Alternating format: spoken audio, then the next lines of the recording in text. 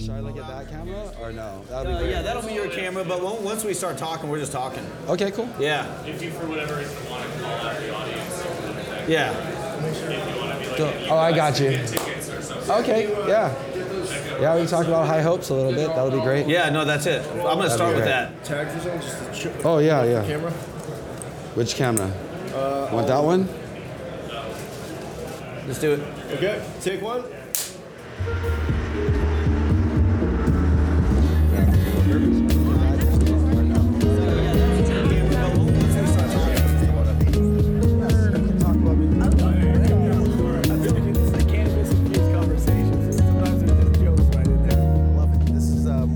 Interviews that I've done. All right. October 10th, 2019, Liquid Lounge live on location here at New West Summit 5 in San Francisco, California. I'm excited because we debuted this show last year at this very time, and here we are a year later doing more episodes with some more rock star type of folks. As you know, on the Liquid Lounge, I like to sit down with some industry leaders or people that are doing cool things in and around cannabis and have some conversations that are fluid. And today is cool because my first guest that I'm sitting down with is Chang Weisberg, who's got some great stories that we're going to talk about, and I'm going to dive right into one of them as fast as I can. And in fact, I'll let you know right now, we're going to dedicate this episode to OG Kush, my favorite strain. There's not even a close second. I know you're a fan because you got some good stories. So we're going to get into that, but first and foremost, I want to introduce Chang Weisberg with High Hopes Festival. Tell us about that right away, and then we're going to dive into your history a little bit. I appreciate that. So next weekend, October 20, 21, 22, we're actually going to be in downtown Los Angeles, Pershing Square, which is like the epicenter of cannabis for downtown LA, and we'll be at the Biltmore Hotel. So the first day, Sunday, we're doing an expungement and job fair. Cool. So if you come bring your resume to our job fair, we'll give you a ticket to the concert Money Can't Buy. That's cool. So Ghostface Killah from Wu-Tang, Redman, B-Real's hosting, Bam Marley. They're performing for free to encourage people to go out and get jobs in the legal cannabis space. So that's on Sunday. Then Monday and Tuesday, we're doing a B2B summit. And we've got a lot of great keynote speakers. You know, Steve D'Angelo will be there, Sherbinski will be there, Wonder Brett. How about the one on Monday? There Come you go. on, let's talk about that. So the one one. on Monday features B-Real from Cypress Hill as the moderator. Boom. And it's about the origins of the OG Kush. So Greatest strain ever. If you're gonna be in Los Angeles and have a summit, you cannot not talk about the OG Kush. And when I actually started talking to B-Real, Kenji, Josh D, Wonder Brett, Bubba, Mark TK, all the way from Florida. Those are all OGs. It is a mythical kind of legend in Los Angeles, and a lot of people don't really know the story. So it was very interesting when I talked to Josh Dean. He felt that there were a lot of people who were really benefiting from misinformation, and that his legacy had not been cemented, that the legacy of OG Kush wasn't quite told from the horse's mouth. So when I told him what we were doing, he gave me the opportunity to put together this amazing keynote panel, and the panel is just a portion of what we're going to do with them. We're actually going to do a mini documentary on the origins of OG Kush, and we're going to get to talk to each one of those people who had a significant role in bringing OG Kush to Southern California and to California in general.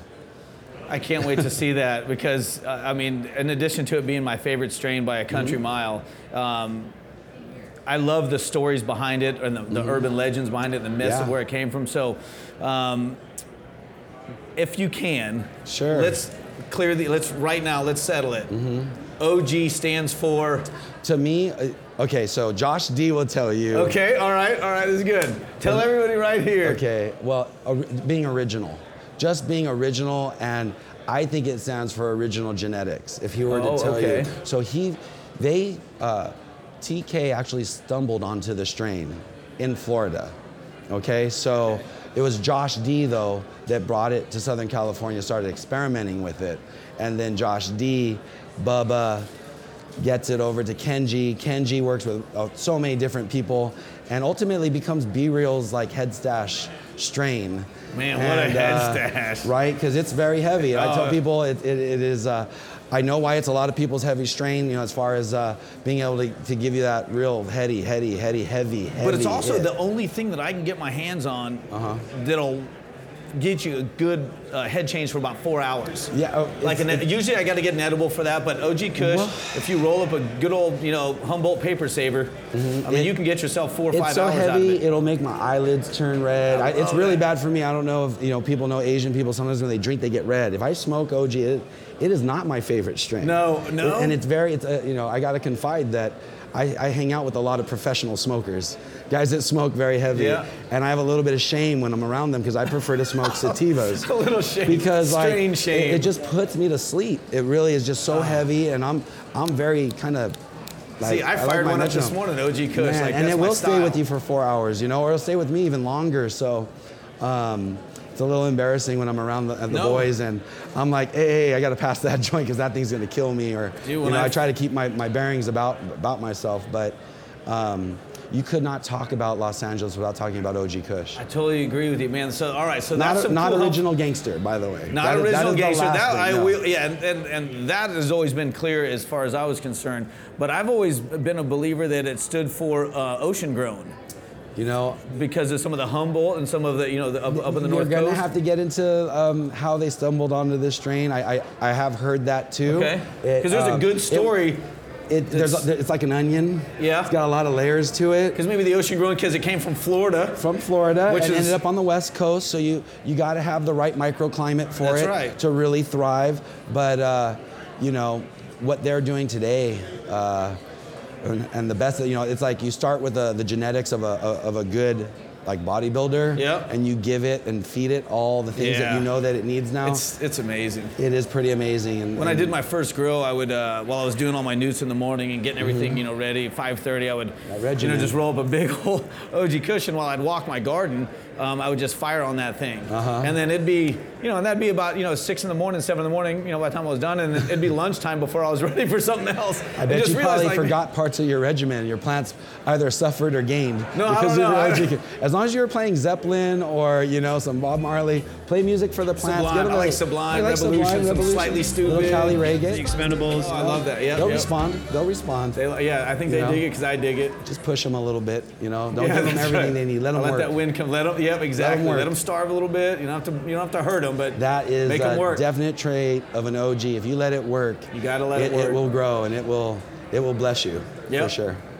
So, all right, so now let's do this. Let's time travel a little bit. So, I mean, no question, your background, to summarize real quick, you've got a long history in cannabis and music. Yes, sir. Between working with the Cypress Hill Cats, between putting on some cool festivals. Yep. No secret that music and cannabis have been coming together for decades and decades and decades. We have been blessed. You've, however, been on the forefront and part of one of the very first, let's just say, cannabis music festivals that was promoted as that. Oh, yeah. Not where people were just lighting up joints in the audience, but it was part of it back in 99. It was 97. Oh, 97. When I actually got to sit down with Be Real. It was the thought process started when they were getting ready to release Cypress 4, the Dr. Green Thumb album. Yeah.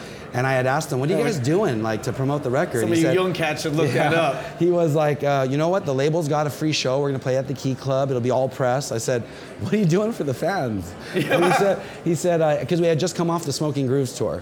And so he really opened my eyes to a live music experience. And he was like, you know what? We're just going to do the traditional thing the label wants us to do. We're not going to blow out our headline performance there, but we got to take care of the press. I go, you got to do something for the fans. And he said, you know what? Come back to me with something in a couple days and let me run it by our team. So I came back to him and I told him, let's do the Cypress Hill Smoke Out. You guys need to have a signature event. If Perry Farrell could have Lollapalooza, if Ozzy could have Ozfest, Cypress Hill needs to have the Smoke Out. And he said, I'm all in, Chang, let's go. So it was pretty awesome. We got, at first it was going to be in the parking lot of basically a nightclub in, I'm going to say at Pepper's nightclub in the City of Industry. That's going to take a lot of people back. After we went on sale, the venue freaked out because they had never gotten that many phone calls and ticket requests. So a week before the event, we have to move it out to basically a fairgrounds out in San Bernardino. 10,000 people show up. It was awesome. We had J5 on the bill, The Far Side, Dial 7, Long Beach Dub All Stars because Sublime had disbanded.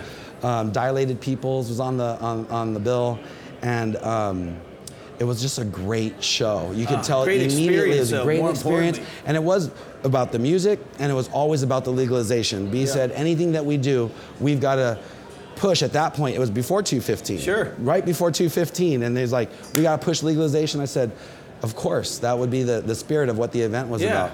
And we pushed and we pushed, and we went through 10 years of that. We were the first festival in Southern California to actually have consumption on site. We worked with Don Duncan, with Americans for Safe Access. We worked with the local city attorney. We had to work with the DEA, the local police department, just to let them know, hey, this is 215. People are going to consume. These are patients.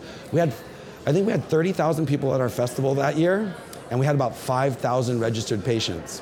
So my staff was like, what are we going to do with all these patients? I said, you know what we're going to do? We're going to get them away from the music. I'm going to put them in the grass area. I'm going to pump in bird sounds, and we're just going to let people chill out.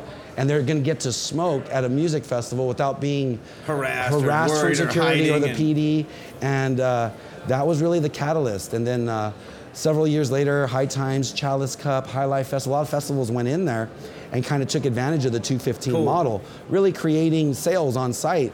And unfortunately, we weren't able to participate because I promised my partners, their business managers, and their attorneys I would not subject Cypress Hill's IP to what would potentially be illegal activity. Sure. So it was a really struggle for us with the Smoke Out because we were about music. We had an expo. We had 400 vendors. I had to make sure everyone wasn't selling weed, right? Yeah. It kind of sucks in that aspect when 215's out there and I don't like to call it the black market, the traditional or legacy market. Yeah, but give us some rules. We'll show that we can follow them. Yeah, no, we've been breaking rules that never existed, and that was the thing. I agree. So I got a lot of arrows in my back. Yeah. I was the devil in the city of San Bernardino. PD, the city attorney, it was like, here in San Bernardino, we're about little leagues. We're not about weed fests. We're not about cannabis. And I was like, man, you know, cannabis is like aspirin that you can grow in your backyard. Yeah. This thing will give you the most amount of benefits with the least amount of side effects. Yep. And we need to be promoting legal use. And we need to take it from Schedule 1 to Schedule 3 because I still tell people, listen, this federal government's going to approve it altogether. Well, yeah, but like I could see California is failing with its regulation. It's not generating tax. It still has a legacy market. Yep.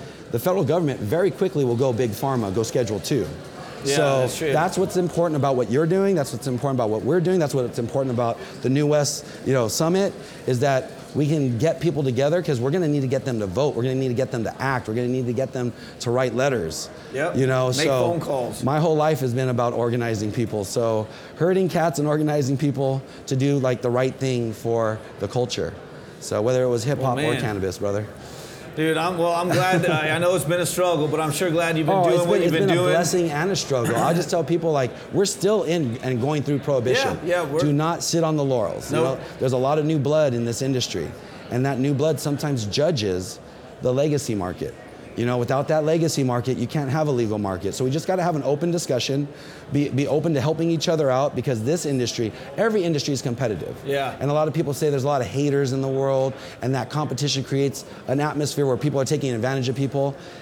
Because of the New West Summit, because of like your blog, because of the media that's out there now, I think the only thing I really want to say is I hope people encourage people to collaborate and be together. Yeah. And so that they can organize and act. Don't assume anything. Act. Be proactive. That's it. Collaborate. I appreciate you, brother. Organize and act. I like that. All right, man. Well, man, I'm really glad you were on my show today. I look forward to talking with you some more. I definitely want to hear some more stories. Come down to Southern California, man. I give you a little bit of that exclusive there. I'll share it with you. All right. That's all it takes. Some great content. That's all it takes. I'm sold. I'm sold. Well, folks, Liquid Lounge, Chang Weisberg, my guest. If you want to hear some more great stories, stay tuned. We'll have this up on the lounge in no time. HighHopesLife.com. HighHopesLife.com, and all the information for that event will be up on the screen as well. I appreciate it. Dude, thank you so much for being here, man. I appreciate it.